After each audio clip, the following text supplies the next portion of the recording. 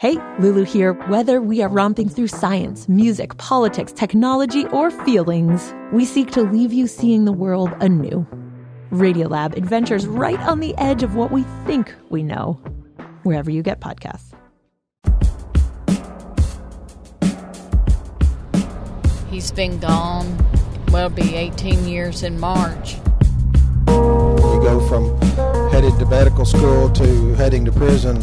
It was almost incomprehensible. It was hard. He wasn't here for a lot of stuff. It is a weight lifted off your shoulders to know he's going to be home and safe. They granted it and they can't take it back. They can't take it away. Still seems like a dream. Like I said, he's been turned down so many times. It is going to be a ride. President Obama decided to relook at your case, and he granted you clemency today. Back in February, we brought you the story of Aaron Glasscock. He'd just been released from prison in rural Manchester, Kentucky. Aaron served 18 years for a nonviolent drug offense. And then Aaron became one of nearly 2,000 Americans to receive clemency from President Obama. The Takeaway met Aaron on the day of his release back in February. He was heading to a transitional home in Louisville and on the cusp of a new life. He was 40 years old and starting all over again. Congratulations. Well, thank you. Get the back. Back? Yep. You sure? You want him in the back, or? I want him in the back with me. Okay. Wow.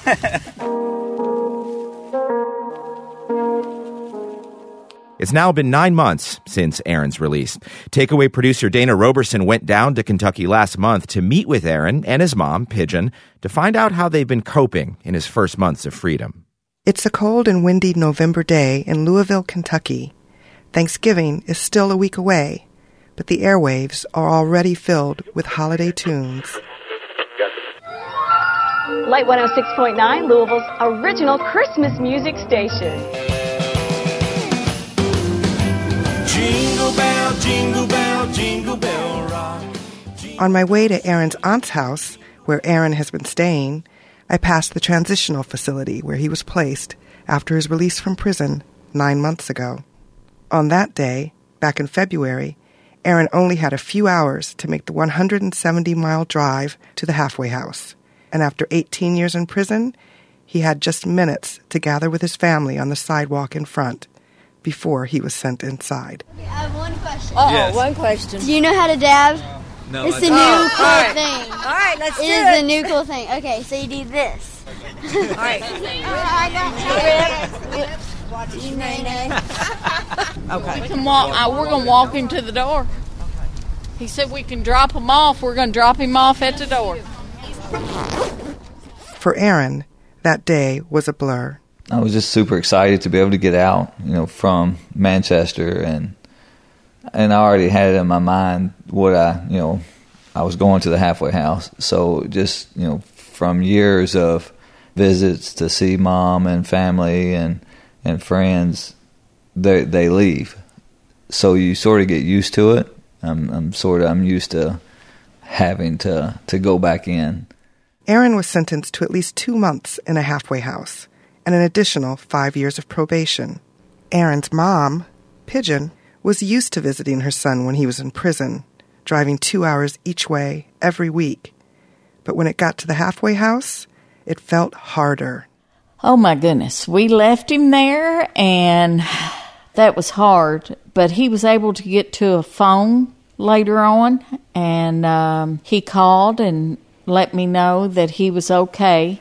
Maybe okay, but those first few hours didn't exactly go smoothly. They didn't give him a tour of the place and tell him where anything was. He went out to find a restroom.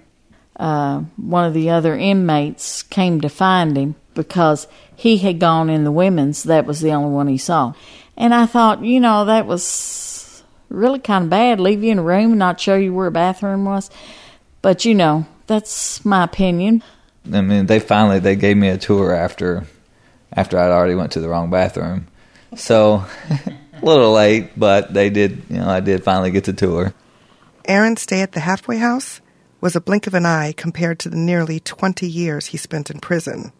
But in Pigeon's estimation, this was a worse experience. His parole officer, he told me before that his hardest time of the 18 years would be in that halfway house. And I'll have to agree with him.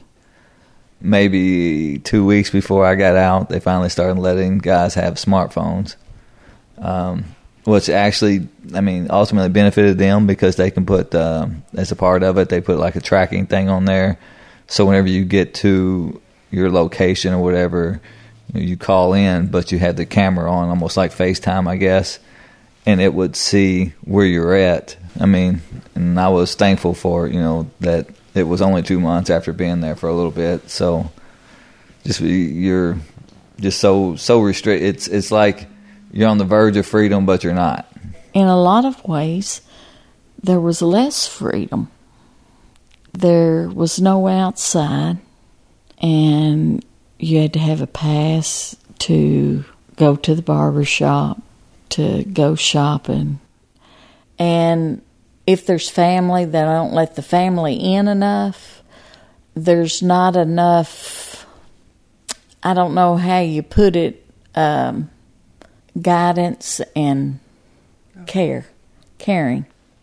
I can see it from both sides. I can understand, family's frustration, my mom's frustration of seeing it, but I've also, because I've had to deal with it, every step of the way and see the ones that really, tried to help, or they've tried to help and people have taken advantage of it, and then it makes them bitter. So, I've seen it both ways. From Pigeon's perspective, his comings and goings with little to no guidance worried her. They are so green. They can get in a bad situation fast. And that's why it was the hardest. It was the hardest time, is because knowing that I couldn't be here when they would let him out like that, he was on his own and we couldn't do anything about it. For Aaron, it was different.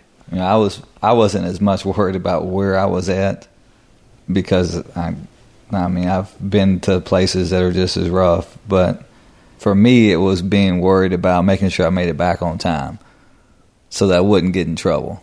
That was where all my anxiety came from. Was, okay, well, if I don't make it back, then they're going to send me, back to prison, and then what? I'd always, I'm from a small town, so we don't have public transportation. So I didn't know exactly, how it worked. I didn't have a schedule. So for me, it was, mostly anxious about, okay, well, I gotta be there at this time. Were you ever late? No. I was always way early, just because I was afraid to be late. I didn't, Pigeon says she was grateful to see him on the outside, but it's been baby steps for Aaron in feeling comfortable with his newfound freedom. He got to come out for a little bit, like for visits, and when we had to take him shopping. It was hard at times watching him, because you know that they're struggling, and I know he got frustrated. I could tell it.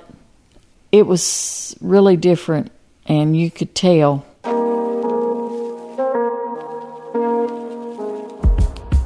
Tomorrow, out of the halfway house, Aaron adjusts to life without restrictions, a new job, and a chance to catch up on some of the little things in life that he's missed. Oh, you're getting both tires off the ground, so you're coming up off the ground. I'm Dana Roberson for The Takeaway. You can hear more of our series following Aaron Glasscock. That's on our website at thetakeaway.org/lifeafterprison.